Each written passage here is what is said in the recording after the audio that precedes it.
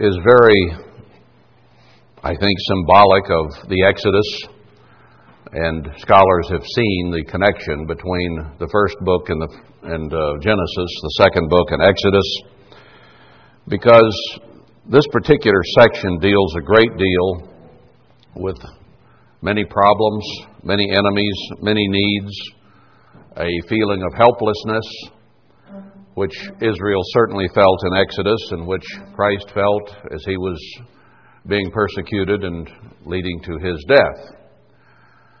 And indeed, Exodus, if you go through the rest of the Bible thereafter, in any phase of Israel's history, it seems that there is a great deal of mention of the Exodus. It doesn't matter whether it's the prophecies later or whether it's in the New Testament. There are many, many references back to that period of time and that phase of Israel's history. And the reason for that is that it was something that God did and put them through 430 years in the land of Mitzrayim before he began the deliverance. I sometimes have wondered about, why did that take so long? From the time they went down and eventually wound up as slaves and had to stay there all that long period of time, actually many generations, 430 years. And I think that a meaning can be attached to that, in that the history of mankind from Adam and Eve on down until today, and then the immediate, and I do mean immediate future, has been difficulty, trial, trouble, needs, wants, frustrations, and no human being has been apart from those. And Christ himself, it says, was a man of sorrows and acquainted with grief, that he wept. He often went up to pray because of the sin, the wretchedness, the frustrations of people around him, and he was trying to serve God, and yet it seemed that there was an array of enemies always at his door or in his face, whether it be the scribes, the Pharisees, or others. So he had a life of trials, troubles, and tribulations throughout. Even as a child, he was decried as being illegitimate, and that stuck with him throughout his life on the face of the earth. In our culture today, illegitimacy has lost its meaning. 50 years ago, it was still looked upon as a great tragedy and sin. Today, there's an abundance of that type of thing going on, and no one really thinks too much of it anymore.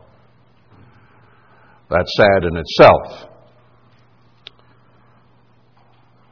But as we got into chapter 53, we got down and focused on verse 3, that there is none that does good, no, not one.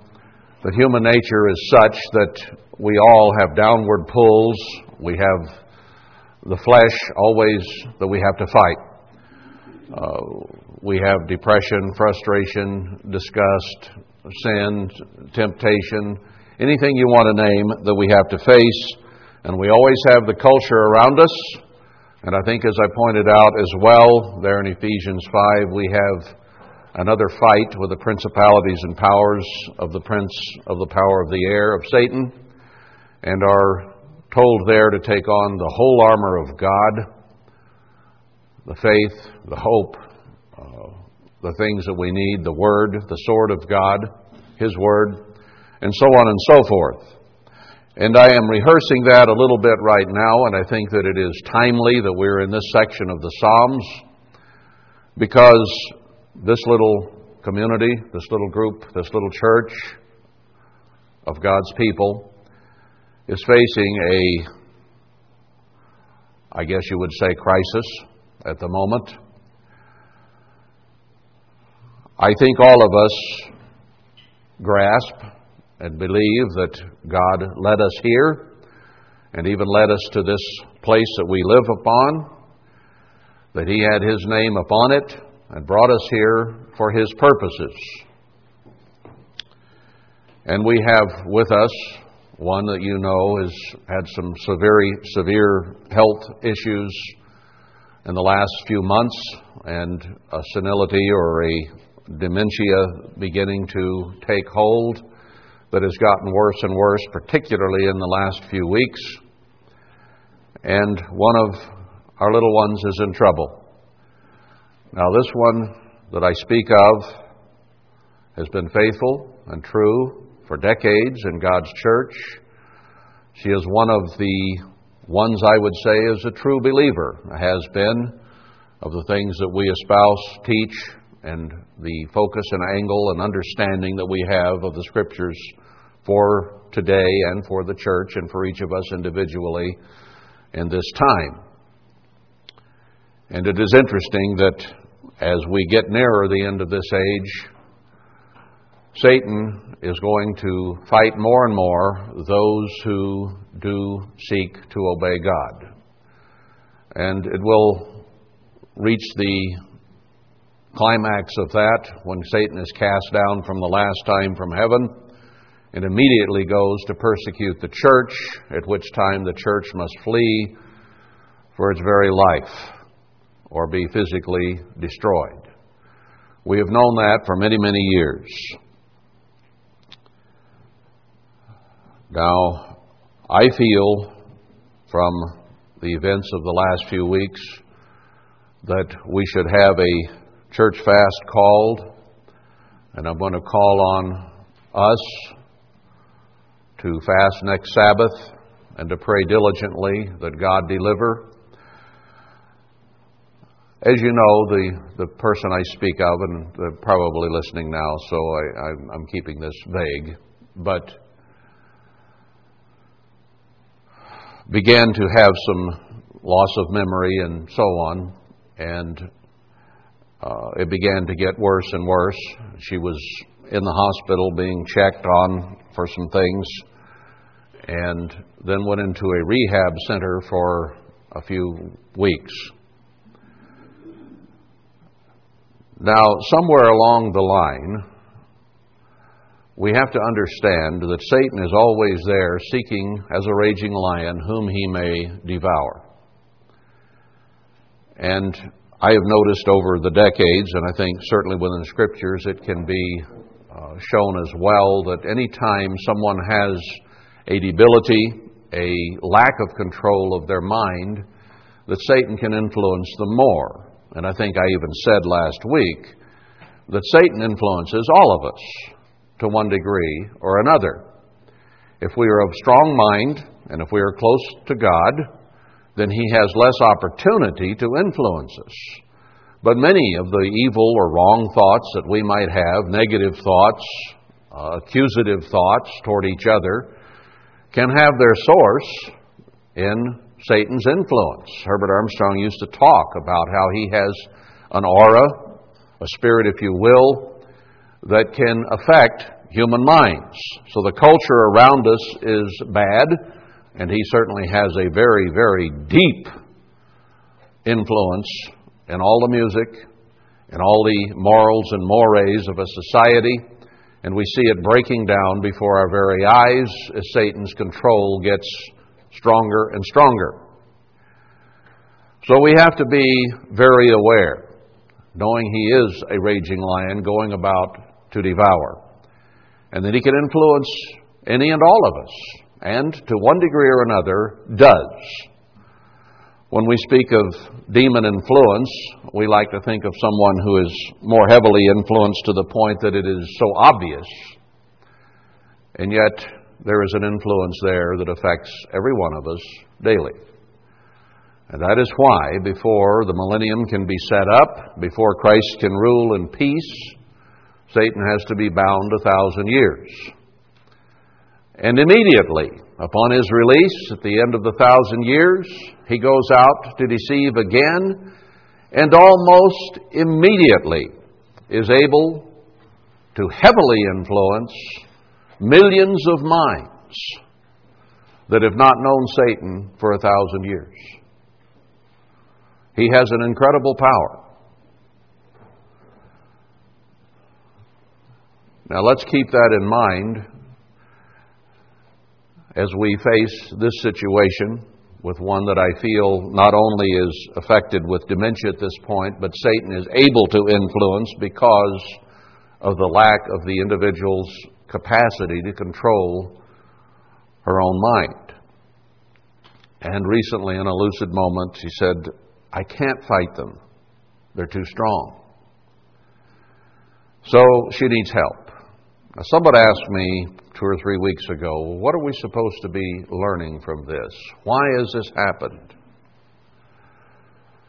And I've thought about that quite a bit, and the situation has deteriorated over the last couple of weeks to the point of violence and bad language and quite a few different aspects that are troubling, unsettling, frustrating, and if you take them personally, just downright discouraging.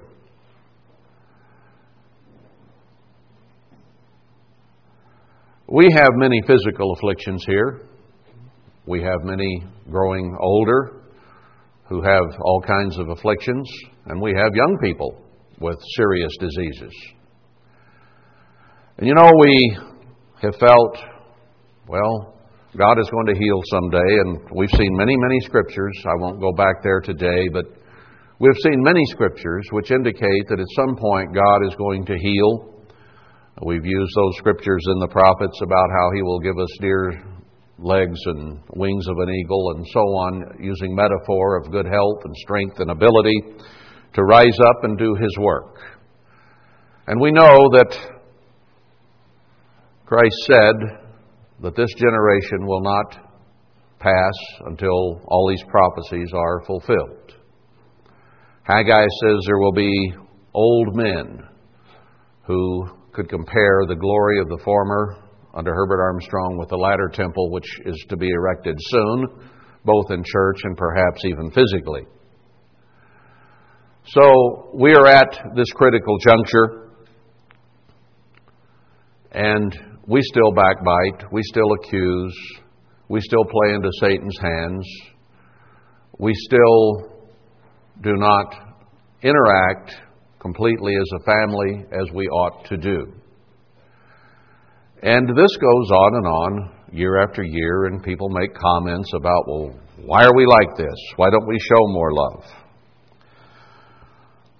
God has told us very clearly, I think Jeremiah 31, or 33, whichever it is, that when we turn to Him with our whole heart, He will turn His face back to us and He will begin to bless us. Now, obviously, we have not accomplished that as yet. The time is not quite right. And I'm leading to a point here. We have put up with physical infirmities. We have put up with financial difficulties. We've put up with a lot of things. And yet we still have spiritual lacks and needs. We still judge one another. We still put each other down. We still do not show the kind of love of God and of His Son. We are not willing to lay our lives down completely for each other. We have reservations. We have those that we might exclude.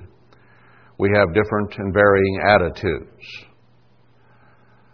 Now, I'm not trying to dress us down.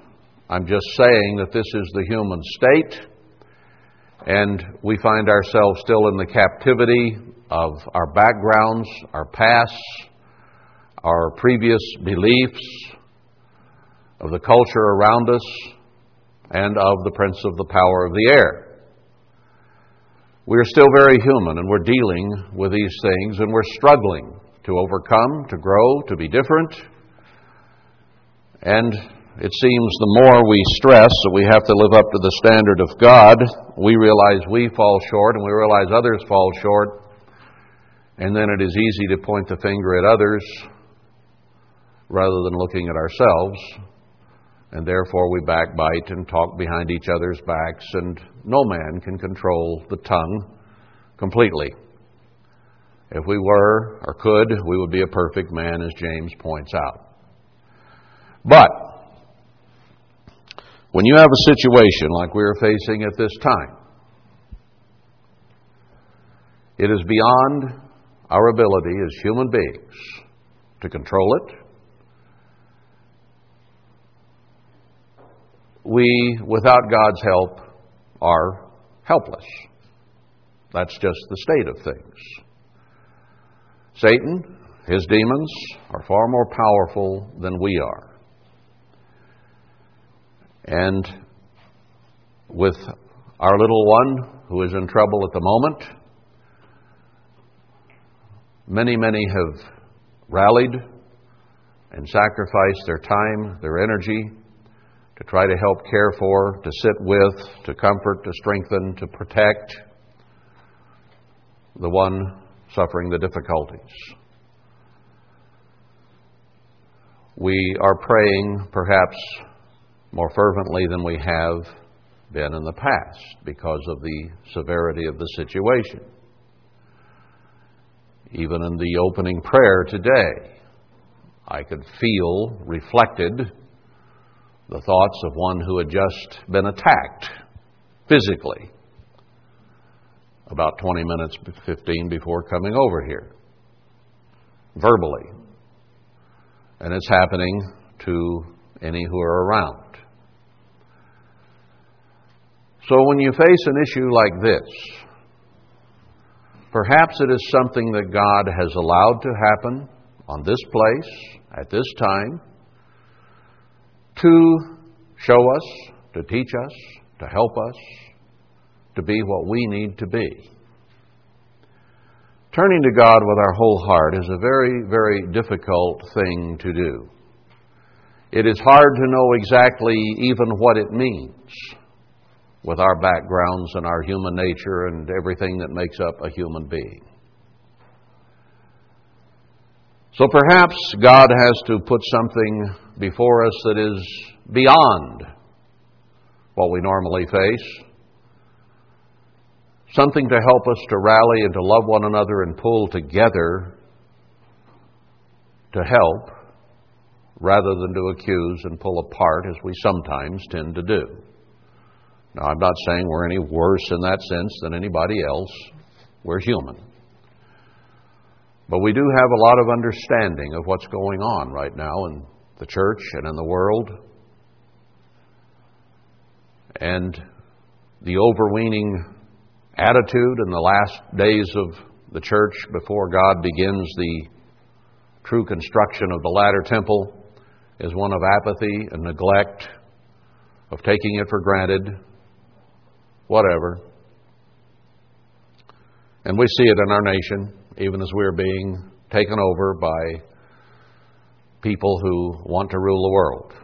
That's all in the Bible. The story is there about a new world order that is to come, and will indeed set up what they call their millennium, or their peace on earth. And I just read an article which said that an independent group of people in the press worldwide who have an association of some type, I didn't pay much attention, but they said that America has, was it the 27th or the 47th? Somebody else may have read that. One of those two numbers. Freest press on earth. Now, we have always talked about our freedom of speech and our freedom of the press. But this independent group, who is not controlled by American corporations, have said that it's hard to get truth published in America. That there are either 27 or 47 countries that it's easier to produce the copy you want to produce than it is here. It is controlled so tightly that it will simply not be aired or printed. And America is apathetic. So even as the church has been, the nation also is. And even as the church has been scattered by God for an apathetic approach, so the nation is about to be taken into captivity, and already is to a great degree. Like the frog in the hot water. It's almost done and we don't even know it's coming yet as a whole. So the end of our culture is upon us. It is not a time then to be apathetic, to be lukewarm, to be indulging in the attitudes that we have allowed ourselves to have and to drift on with. This is getting down to very serious. This is getting down to the point where God is going to have to make some choices as to whether He is to use us as part of His latter temple or not. And if we cannot show truly the love of God to each other and put aside petty grievances and attitudes and accusations and love everybody with God's love, not human affection or emotion only, but with God's love, then what use are we? Because we are to be an example of peace, a light, a city set on a hill, to the whole world and the whole new world order, that God is God and the people can live according to His ways and His laws in peace together. You and I are being called upon to be a part of that.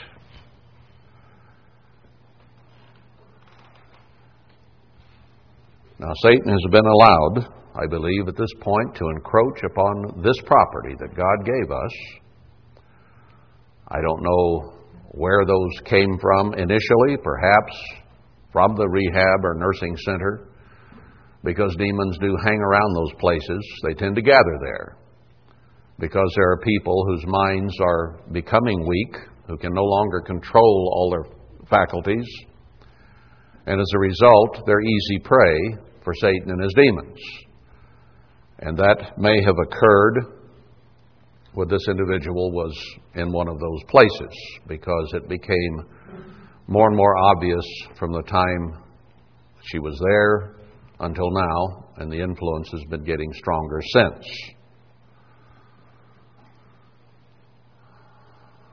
We are in slavery, brethren, even as ancient Israel was in the land of Ham. We're under the slavery and the tyranny of Satan's world that he rules, and the cultures that abound with it. This is modern Babylon, or modern Egypt. This is a time when Satan's influence is as great as it has ever been. And we must be aware. And we must turn to God with all our hearts to resolve the issues that we have and that which has been set before us. So what are we to learn from this? I think that there are definitely some possibilities here that God might use such a situation as this to help us come to grips with some of our attitudes and our approaches and the issue of God's true love. And that we might pull together to become united as a body, as God has told us in many places, including, of course, 1 Corinthians 12, that we must be. It has to become that way. And whatever attitudes and grudges and whatever we may have, we must forgive and show mercy and move forward from those attitudes. Now, I've been preaching that on and on for over 15 years now, and yet we still have our difficulties because we're human. But God is entering, and we, along with Him, an extraordinary period of time on this earth. The climax of the ages, the last time of Israel's captivity, the last time of the captivity of the church in Babylon. And He asks us to come out of the cities and dwell in the field and to get away from it as best we can. And ultimately, He is going to have to provide a deliverance such as man has never known to protect us from Satan and his emissaries as human beings on this earth. So perhaps we are getting a small sample of that at the moment. And And we need to rally to God and rally to each other and help our own little one who is in trouble. And that's why I call for a fast. Because a fast is designed to help draw us close to God, to help us put aside our selfishness, our vanities, our egos, to share our lives, our bread, everything as Isaiah 58 brings out, with others who have need. It is a tool to draw us close to God so that He might hear our plea more audibly, more loudly, and pay more attention to it. Israel cried out and murmured in prayer to they knew not what God even in Egypt. And God showed them who the true God was. And He delivered them. And He delivered Abraham. And He delivered Daniel. And He delivered Shadrach, Meshach, and Abednego. And He delivered the apostles until it was time for them to die. And then they were allowed to die as Christ had told them. And He is here to deliver us and to bring us to Zion, to the place of refuge, in good time, after we have done the work that He has set before us. So maybe we're getting down to brass tacks and serious. This could have happened to someone different. It could have happened to someone who was in a rebellious attitude, someone who was disobedient. But it didn't. I find it very interesting that it happened to one who has been as faithful and true as anybody I know, and has believed as much as anyone else what we believe and are teaching, and understood the Scriptures. And now that mind is being drug away from that in its weakness. Why would God allow that to one so faithful and so strong, who has set such a fine example in so many ways, unless there were a bigger purpose in allowing? And we may be part of that purpose in our approach and our attitudes. So I think it fitting in a way that maybe God led us to this particular study and this particular of the Psalms just as this thing has come to a head and become a crisis and a very extreme difficulty in handling. I know what they do in the nursing homes. They just drug them up so the mind can't work and they're just a vegetable. I don't want to go there. I do not want to do that. This is one of our own. She's our family. She's our sister, our mother, our grandmother. She's one of us. And I do appreciate very deeply all of you who are through food, through prayer, through cards, through being able to sit with. And I know everyone cannot do that because of age and personal situations and employment and various other things. But there are many, many ways to help. And if I am at all right in what I'm saying today, then one of the biggest helps would be that each and every last one of us here be convicted to the point of deep prayer, of fasting, of solicitude to God, of pleading with Him and giving Him no rest, turning with our whole hearts to our Heavenly Father and His Son, and enlisting their help, their strength, their perception, their power, their spirit, to help us fight off the prince of the power of the air and human nature and all the problems that we have, and turn to Him with our whole hearts. If we're successful in doing that, things will get better for us in every way, because God has said so. So the challenge really is to us. It's easy perhaps to question God and say, well, why don't you heal and why don't you deliver? But always He has said that the ball is in our court. We are the contingency.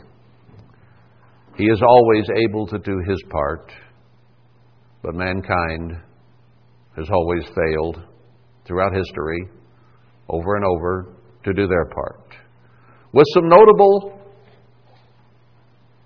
exceptions listed in the book of Hebrews and other places, of those who truly sought and worshiped God and put Him above everything else. There have not been many. And perhaps when all this is said and done, only 144,000 will have measured up out of the billions that have lived on the face of this earth. Because that's what it's all about right now, is the bride of Christ coming together to help Him rule the rest of the world in the millennium and the great white throne judgment, when all those billions will then have their opportunity. And He has only opened the minds of a few at this point. And yours and mine are some of them. We should turn to God with utter thanks at the opportunity, at the possibilities, at the calling He has given us, and rise above our own human pettiness, selfishness, greed, envy, jealousy, and the works of the flesh, to serve God with our whole hearts. All our heart, mind, body, and soul, as He puts it. That does not come easy. It is not natural. It takes work. It takes fasting. It takes prayer. It takes dedication and commitment. And that's why I call upon us all to fast and to pray and to seek God above all. And pray for His mercy, His help, to deliver in time of need.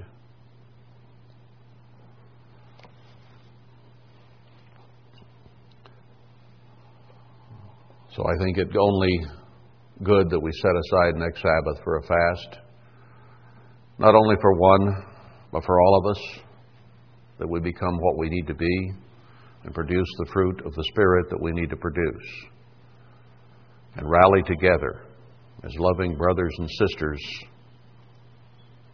and potential parts of the bride of Emmanuel to come.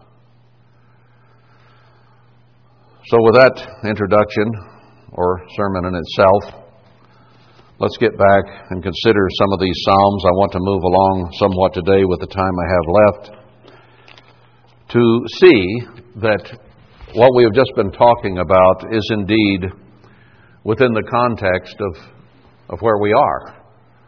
Now, God has His ways of putting these things together at the right time and the right way to help cement them in our minds and bring to our attention what we need to know and do. And I believe that. I pray about it regularly, that God will lead my mind and guide me to be in the right place at the right time with the right thought, doing the right thing that He wants done. Because of and by myself, I will be in the wrong place, thinking the wrong thing at the wrong time as a human being.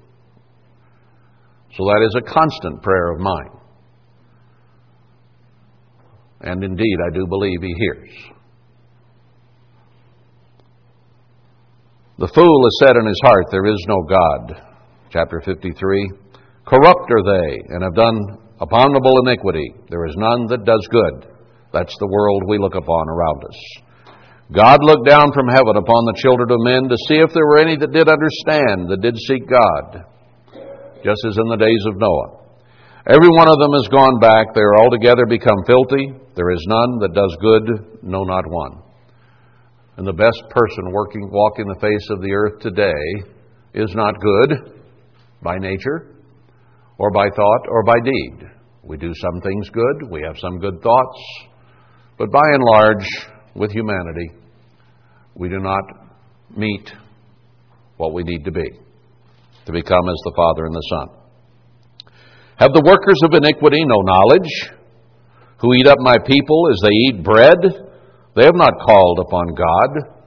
You have this whole iniquitous world around us, and you have a few who are struggling to serve God. Those around have not called upon God, and they just eat us up so easily. It's so easy to give in to the ways and the thoughts of this world. There were they in great fear where no fear was, for God has scattered the bones of him that encamps against you. You have put them to shame because God has despised them. Oh, that the salvation of Israel were come out of Zion. When God brings back or returns the captivity of his people, Jacob shall rejoice and Israel shall be glad. So it is a statement of the plight that we find ourselves in here at the end time, and a statement of prophecy that God is indeed going to deliver Israel out of Zion. It's a place he is coming back to dwell in. It is the place of safety of the Bible, the refuge. We'll get into that some in the future, as we have in the past, but I don't have time for it today. In the meantime, here we are in a wicked world with deliverance to come. And part of that deliverance is based upon how we respond to God. Chapter 54, Save me, O God, by your name, and judge me by your strength, one of the hymns we sing. Hear my prayer, O God, give ear to the words of my mouth. When we fast, when we pray, is this not the prayer we're praying? Is that what I've been urging us so far in this sermon to do? See how it's right here. Hear my prayer, O God, give ear to the words of my mouth. For strangers are risen up against me, and oppressors seek after my soul. They have not set God before them. Think about this. We have enemies seen and unseen. Unseen, princes of the power of the air. And even those humans which are going to be our enemies, we do not yet see yet before our face. But it isn't long until this will happen as well. Behold, God is my helper. The Eternal is with them that uphold my soul. We seek God and we uphold one another. That's what we must be doing. Not tearing down, not backstabbing, not backbiting, not accusing each other, but upholding one another. He shall reward evil to my enemies. Cut them off in your truth. He speaks of his word, his truth, as the two-edged sword. It will cut, it says, to the bones, the tendon, the marrow, the truth of God. And there are very few people on earth who have the truth of God. And that is the sword, the only sword we have to use. The only offensive weapon in Ephesians 5 is the sword of truth. I will freely sacrifice to you. I will praise your name, O Eternal, for it is good. So he says, we have trouble, we have enemies, but we will sacrifice to God. And Christ said very clearly that our sacrifice to each other is how he determines the quality of our sacrifice to him. That's the way we will be judged. I will praise your name, O Eternal, for it is good. For he has delivered me out of all trouble, and my eye has seen his desire upon my enemies. Again, that had not occurred in David's life. It was something that he was hoping for, and that is a prophetic statement, because with you and me, that deliverance has not yet occurred. Now, it has occurred in times past, in different phases of Israel's history, as an example for you and for me, that if we turn to God, he will save us. So we have the encouragement of history.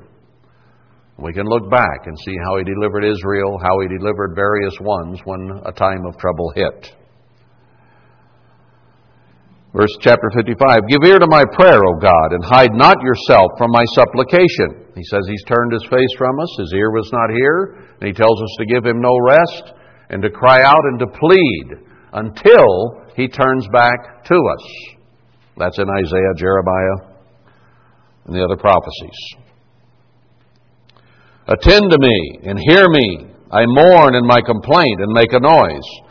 Now that indicates that God wasn't just automatically hearing everything that the psalmist prayed about, right? He was having difficulty getting his life and his, the word escapes me, I'm getting old, his relationship with God right. It did not come automatically. It did not come easily for any human being. I mourn in my complaint and cry out or make a noise, sobbing perhaps, crying, because of the voice of the enemy, because of the oppression of the wicked. For they cast iniquity upon me, and in wrath they hate me. We don't like it when people are upset with us. We don't enjoy being put down, demeaned, condescended to. We like to be liked, loved, encouraged, strengthened, smiled at. It hurts when we have to go through these emotions. My heart is sore pained within me, and the terrors of death are fallen upon me. Keep in mind David and his repentance. Keep in mind Christ and the death that he had to go through. Some of these things are more about Christ than they were about David. David died in his own bed at age 70. Even after all the warfare that he did, God allowed him to die in peace, not Christ. So David may be metaphorically involved in some of these, and he certainly faced trouble as we do. But Christ was the ultimate fulfillment of all these things, and now we have them coming upon us. And did He not tell the disciples that everything that I go through, you will have to go through also? Even the leaders at the end time will be killed, even as Christ was. So this generation does not escape any more than it has in the past. 5, fearfulness and trembling are come upon me, and horror has overwhelmed me.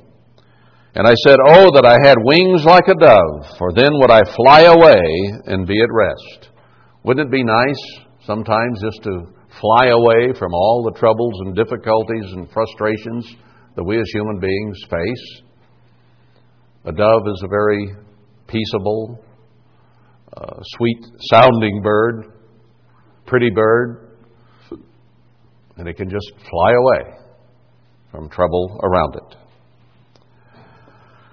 Yes, then I would wander far off and remain in the wilderness. Think about that. Now, Micah 4 tells us here at the end to leave the cities, to get away from the heart, the center of Babylon, and to go out into the wilderness, to get away. So in a way, by giving us, imparting to us that knowledge, He has given us opportunity to fly away like a dove. Now, there's still some connection here. There's not a total separation yet between us and the world. But we're far better off where we are today than we would be facing what's about to come down in the cities. So in part, we have been let out. I would hasten my escape from the windy storm and tempest that is about to engulf the world and this nation. Destroy, O Eternal, and divide their tongues, for I have seen violence and strife in the city. Now, he was speaking here specifically of Jerusalem and the strife and so on that he saw there. And Jerusalem is equated metaphorically to the church today, Hebrews 12. And we see strife and trouble within the church, the overall church of God, and even in our own little group, to one degree or another. Day and night they go about it upon the walls thereof. Mischief also and sorrow are in the middle of it. Wickedness is in the middle thereof. Deceit and guile depart not from her streets. For it was not an enemy that reproached me, then I could have borne it. Neither was it he that hated me that did magnify himself against me. Then I would have hid myself from him. If it was an outside enemy from somewhere else, it's one thing. But it was you, a man my equal, or my own rank, as the margin says, my guide and my acquaintance. We took sweet counsel together and walked into the house of God in company. We are brothers here. We have come together in the house of God to accompany one another, to be part of the family of God. Trouble from without is one thing, but when we have dissension, division, accusation, bad attitudes within, that's an entirely different matter. You know, often families will squabble among themselves, but if an enemy comes from without accusing, they all rally together. It helps draw them together against the outside foe. And we as a family of God sometimes have our squabbles within. Now we have been attacked by Satan from without. And it should rally us together as brothers and sisters, fathers and mothers and grandfathers and grandmothers together to fight the enemy from without. If it's from within, it's far worse. We took sweet counsel together and walked into the house of God in company. Let death seize upon them, and let them go down quick into the grave, for wickedness is in their dwellings and among them. As for me, I will call upon God, and the Eternal shall save me. Now that is a true saying. You cannot change anyone but yourself. We see enemies from without, and sometimes we become enemies of ourselves from within. And you cannot change, no matter how hard you try, someone else. You can only change yourself.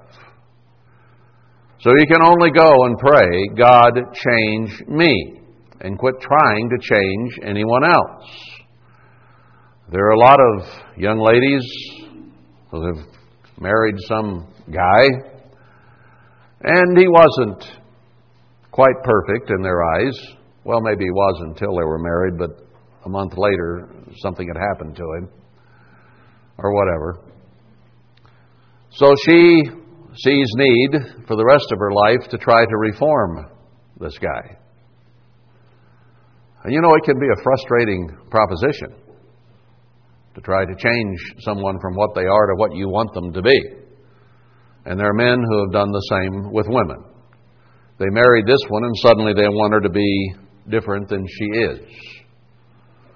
Prettier, skinnier, smarter, harder working, whatever.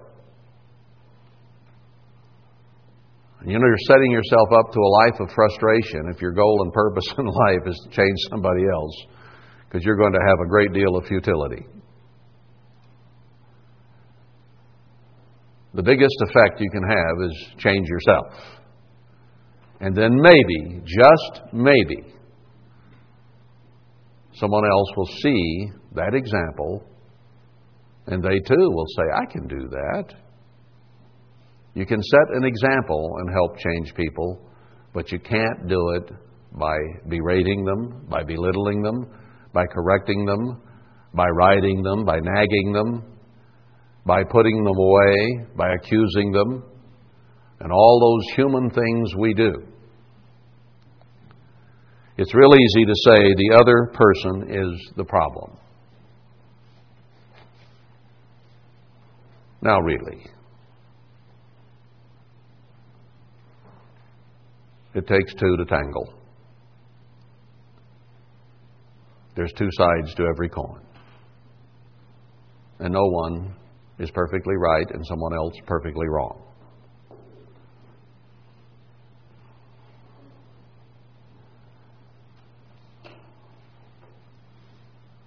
Most people in a marriage actually deserve each other. It is not that one is good and the other one's bad, either direction. All have their faults and all have their failings. And we as a church, as a potential bride of Christ, are in the only relationship that is absolutely good on one side and the problems are all on the other side. And we're it. We're the problem. not anybody else. So we have to take it personally, and that's what it says here. There may be problems within, but what can you do? You can only change yourself. As for me, I will call upon God, and the Eternal shall save me. Now, that doesn't mean that you're rising in self-righteousness above the other and saying they're the problem. It means that you look at yourself and say, here's what part of the problem I am, and I can only change it and hope that God will save me. Save you from what? From yourself, from your faults, from your problems, from your weaknesses, not from somebody else's. The minute we start accusing others, we have become satanic in attitude. Did I say that loud enough? Satan is the accuser of the brethren before the throne of God daily. And any time you accuse a brother, you have a satanic attitude and are influenced by Satan and his demons. And we have all been there and done that. So let's take this seriously and turn to God and call upon Him and be saved from ourselves. Your enemies are not those in this congregation. Your enemy is yourself and Satan the devil. Everybody else is a brother or a sister called by God, known of God. Satan knows you. The demons know you. I think I've recited this before. I went up to a house one time on a letter that was 3 years old where someone had requested a visit down in, I think it was Palm Beach. I had not contacted these people by letter. There was no email. There were no cell phones. I'm old. I had not written them or called them or contacted them in any way. And when I knocked on the door opened, and the person said, "Oh, I know you. You're Darryl Henson from Ambassador College." Boy, did that send a shiver up and down my spine. Never had heard of me, but they knew me by name and where I was from. If you have the Spirit of God shining, however brightly or dimly, Satan and his demons know you. They know you by name, and they don't like you. That's just the way it is. They are the princes of the power of the air.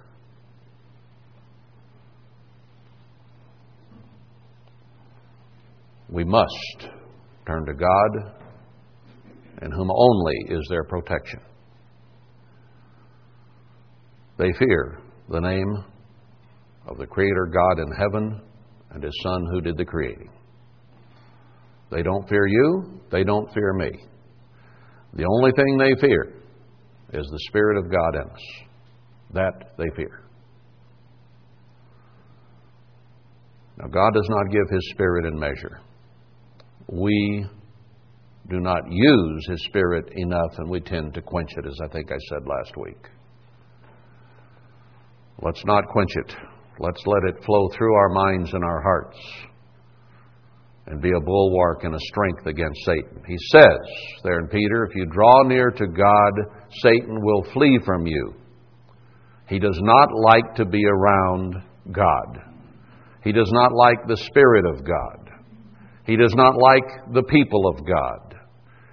If we are weak and ineffective and pitiful, he might take advantage of us.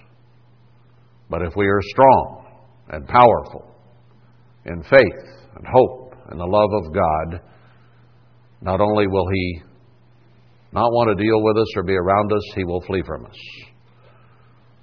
He still, though, goes before our Father's throne in heaven and accuses us. Let us not be like he is. So when we have internal troubles, We need to turn to God and pray for forgiveness of ourselves and our salvation. Evening and morning and at noon will I pray and cry aloud, and he shall hear my voice. So this is not just a sleepy time, Betty by prayer. This is someone praying at the beginning of the day, in the evening, and in the morning, and at noon. Daniel went before God 3 times a day, it says. The same is here.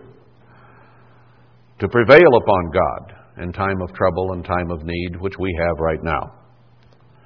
I do not want Satan in this place. I do not want Satan affecting you or me or any of us. And we must draw near to God to prevent it. Yeah, we can go through life expecting God to heal physical illness. We can go through life expecting to maybe someday overcome this or that or the other thing, or hope that somebody among us overcomes something. But when something comes from without, as we have been attacked recently, you're dealing with a whole different ballgame. And it's serious. And just maybe the answer to the question I was asked is that God has allowed Satan to attack so that we might rally together in love and unite against a common enemy. Verse 18, He has delivered my soul in peace from the battle that was against me, for there were many with me.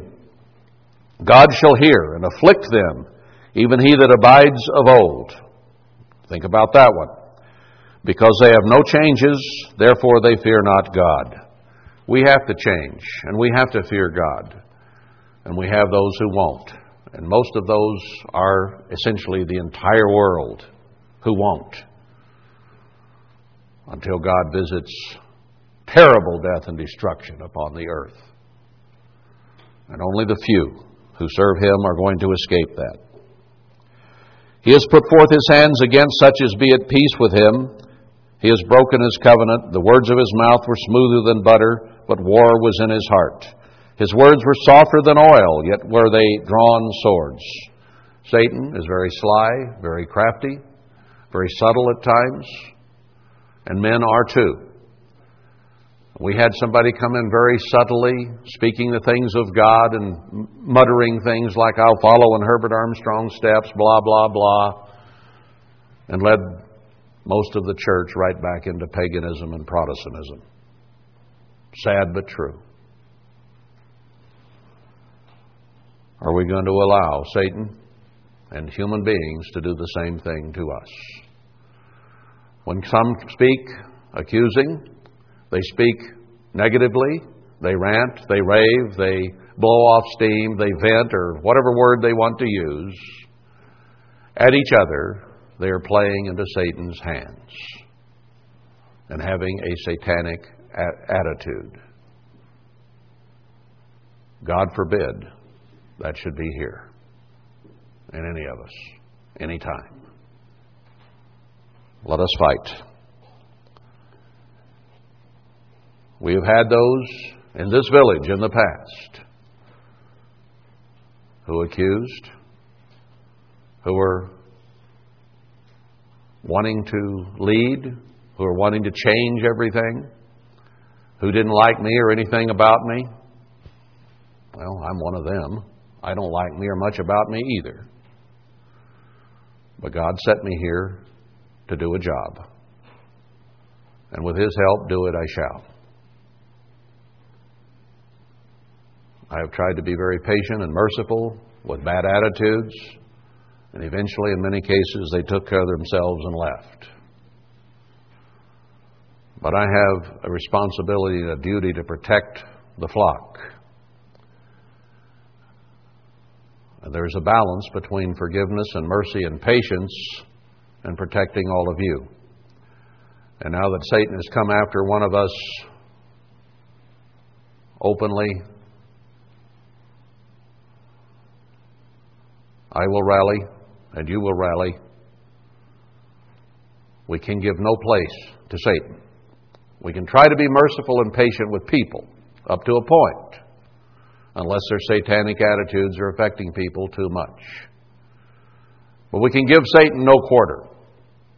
We can give him no leverage. We can give him no patience. We can give him no acknowledgement. We can give him no obedience.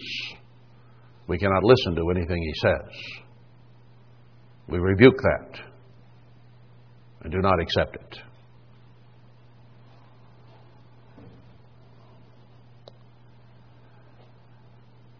Verse 22, cast your burden upon the Eternal, and He shall sustain you. He shall never suffer the righteous to be moved. God is there as our rear guard, as our protector. We call upon Him for that protection from Satan and from man. But you, O God, shall bring them down into the pit of destruction. Bloody and deceitful men shall not live out half their days, but I will trust in you. And God did allow David, as an example, to live out the 70 years, no more, no less, and die in his own bed. Chapter 56, be merciful to me, O God, for man would swallow me up. He fighting daily oppresses me. My enemies would daily swallow me up, for they be many that fight against me, O you Most High. What time I am afraid, I will trust in you. Casting all your cares on Him, for He cares for you, as Paul put it. Paraphrasing this right here. We don't need to worry. We do not need to be frightened. We need to turn to God. He is the one who protects and helps and strengthens. He is the one we cry out to, who has power over man and Satan, and is going to send His Son to rule the earth with a rod of iron and bind Satan for 1,000 years. We have one who can and will control all evil and put it out and put it away.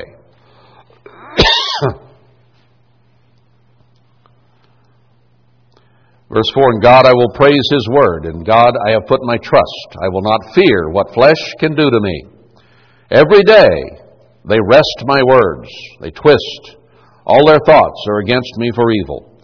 They gather themselves together. They hide themselves. They mark my steps when they wait for my soul. People are plotting and planning and sniveling and arguing and complaining and accusing. Shall they escape by iniquity or through iniquity? In your anger cast down the people, O God. You tell my wanderings, put you my tears into your bottle. Are they not in your book? So he's pleading. I'm praying, I'm crying out, I'm shedding tears of anger, of frustration, of misery. Please, Father, put my tears in a bottle. Save them up. Save them up. Don't see just one tear. Get a bottle full to remember my plight, my frustrations, my difficulties. Are they not in your book? He has a book of life. Our names are in it. And He wants our tears, our prayers, to go up as a sweet ointment to Him and to be preserved in His book and in a bottle. When I cry to you, then shall my enemies turn back. This I know, for God is for me. He knew the answer. When you have trouble, when you have enemies, you turn to God. Maybe you've been drifting along, not being as close to God as you need to be. But when trouble comes, we know what to do. For God is for me. And if God is for us, who can be against us? In God will I praise His word. In the Eternal will I praise His word. Says it twice for emphasis. His words are true. The things we are reading right now are the answer to our problems. They are answer to problems from within and from without. Turn to God. In God have I put my trust. I will not be afraid what man can do to me. That's the kind of faith, the kind of trust, the kind of reliance we need to come to have on Almighty God, so that no one can touch us. Your vows are upon me, O God. I will render praises to you, for you have delivered my soul from death. Will not you deliver my feet from falling, that I may walk before God in the light of the living? The light of the living is the Spirit of God that must shine from all of us. He has given us His Spirit. We need to utilize it to draw near to Him, to overcome, and to produce the fruit of the Spirit, not the work of the flesh. Be merciful to me, O God. Be merciful to me, for my soul trusts in you. Yes, in the shadow of your wings will I make my refuge until these calamities be overpast. Christ spoke of Himself as a hen with the little chicks, Israel, and how often He had clucked and tried to gather them under His wings, but they would not. They were independent-minded, and they were feasted upon by the cats and the dogs and the birds of prey. I will cry to God Most High, unto God that performs all things for me. He shall send from heaven and save me from the reproach of him that would swallow me up. Here, Selah is a different Hebrew word that was only used once in the Bible. Number 7602. It means to inhale eagerly, to hasten, to be angry. King James translates it, devour, haste, pant, snuff up, or swallow up. Here it was the only time that it was translated Selah. But it's God will save me from those who would swallow me up. God shall send forth His mercy and His truth. He has been merciful in giving us His truth and revealing a lot of things that we did not know in Worldwide Church of God. We have a better understanding of many things today than we did. So He's given us that truth. And it is that truth that will set us free, if we can follow it. My soul is among lions. As Peter said, Satan is as a raging lion going about seeking whom he may devour. And we're among lions, the demons of the air and the people on the earth. And I lie even among them that are set on fire, even the sons of men whose teeth are spears and arrows, and their tongue a sharp sword. Be you exalted, O God, above the heavens. You can't look to man, because man does have a false tongue, but you can look to God. Let thy glory be above all the earth. They have prepared a net for my steps. My soul is bowed down. They've digged a pit before me, into the midst whereof they are fallen themselves. Think about that. What man does, he's trapped by. We cannot allow ourselves to be trapped by our own human nature and Satan. Verse 7, my heart is fixed, O God, my heart is fixed. I will sing and give praise. In other words, there's a commitment there. My heart is fixated on God and His ways and His truths. He is the only one who can save us. Awake up, my glory. Awake, psaltery and harp. I myself will awake early. So we call upon God, as does Isaiah 52, 51, 49 through there. Awake, awake. The first one is for God to awake. It says the same thing here. But it says, I will awake early. And God does even say, if we will seek Him, and He says, you will seek me right early. He puts it in one of the prophecies. So we call for God to awake to our trouble, but then we have to shake ourselves awake. And that's the force of Isaiah 49 to 52. And then God shows through the sacrifice of Christ, deliverance comes. And Isaiah 54 then says that He will cause others to come in fulfillment of the book of Haggai and Zechariah, and will build the true temple of God in the glory that it's never so far reached in the history of mankind, both as a spiritual organism and perhaps even as a physical. Both will be there as a witness to the world.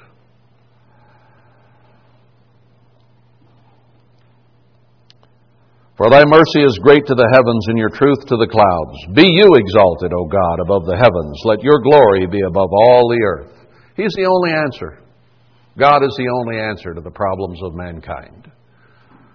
And Satan is trying to drag us down by using our human nature against us, even as he did Adam and Eve so easily. Do you indeed speak righteousness, O congregation? Do you? Do we indeed speak righteousness? Do you judge uprightly, O you sons of men? Are our judgments right? Are they condemning, putting down others? God has deemed each of us worthy of giving His Spirit and to be put in the process of becoming God.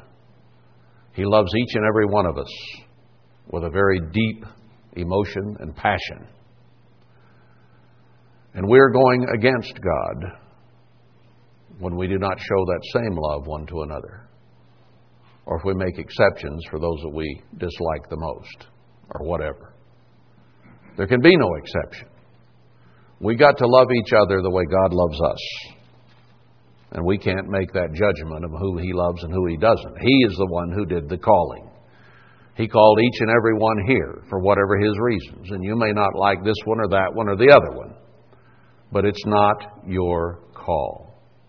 Do we get that? Do we understand that? Satan may know us all by name, but so does God. And he takes it further. He counts our hair. He ponders our thoughts.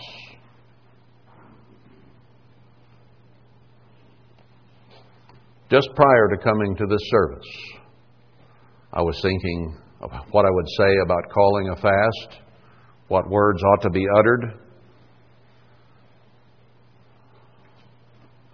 And I think the demons knew it. Because probably as violent an episode as we've seen yet occurred with one of our little ones who has been as kind and gentle and as meek and as nice as anyone on this property. And we're not comparing ourselves, but this individual has been a sweet person.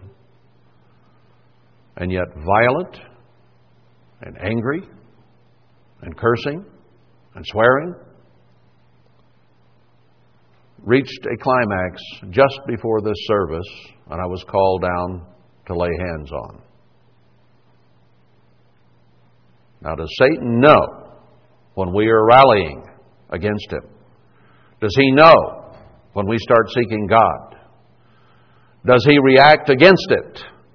Yes, he does. We're not playing games, brethren. We are here to draw together as the people of God and to love one another with all our hearts. Because that's how He says He judges our heart, is by how we love each other. By this shall men know that you are my disciples. Not by knowledge, not by prophecy, not by anything, but the love we show to each other as prospective brides of Christ. That's the bottom line. And where in the world was I?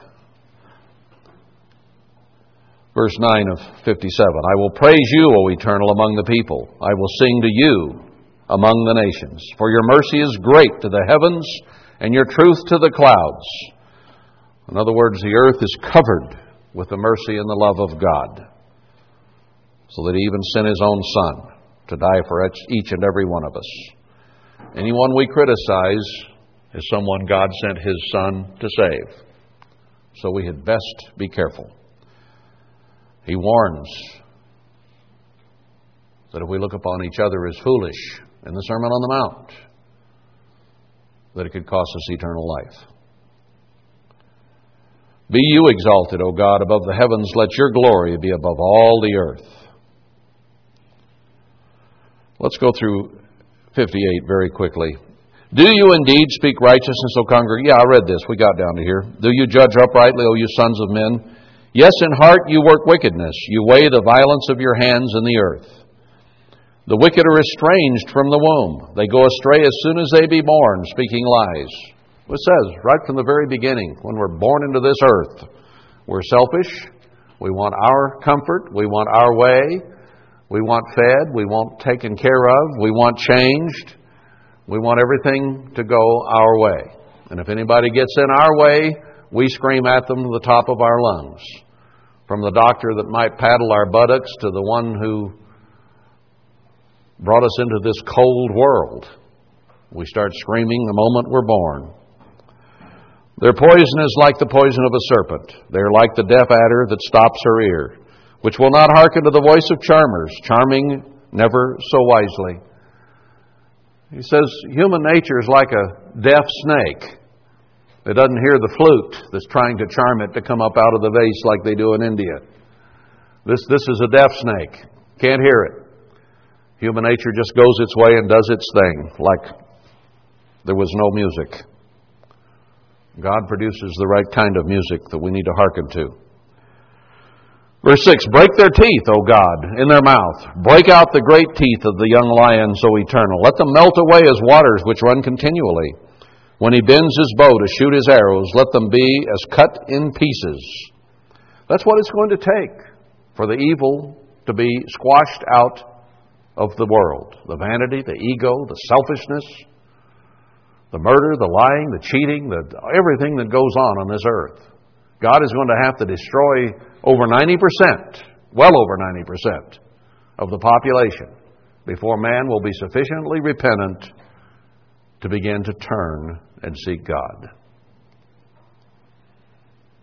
Does that give us any clue as to the challenge it is for you and me right now without that kind of pressure to turn to God? And why He might allow Satan to be turned loose upon us a little bit to help us see what we need to do. As a snail which melts, let every one of them pass away. A snail in the sunshine just withers up, dries out, and dies. Like the untimely birth of a woman, that they may not see the sun. Let the nations of the world, let the people be like a miscarriage. Before your pots can feel the thorns, He shall take them away as with a whirlwind, both living and in His wrath. So you can light a fire under a pot. God says before it gets hot enough, He's going to take us out of it. That's encouraging. You might feel the heat a little bit on the bottom of the pot, but God is going to take us out like He did Israel. He made a difference. The righteous shall rejoice when he sees the vengeance. He shall wash his feet in the blood of the wicked. The wicked will become ashes under the feet of the righteous. We will be able to be in a place of refuge and safety when all of this comes down. If we diligently obey God, He will take care of us, and we'll be able to see the vengeance that He wreaks on this earth. So that a man shall say, truly there is a reward for the righteous. Truly He is a God that judges in the earth. It's going to be quite a contrast between those who truly are seeking and serving God and their protection and the death, destruction, and decimation that occurs on the earth before us. And I say us because I want us to be there. I want us to do what we need to do to ensure that God will count us worthy to escape the horror that is about to come on this earth. And He says if we'll obey Him, He will. So let's close with those words in verse 10. The righteous shall rejoice when he sees the vengeance, and shall wash his feet in the blood of the wicked. There is a reward for the righteous. He is a God that judges in the earth.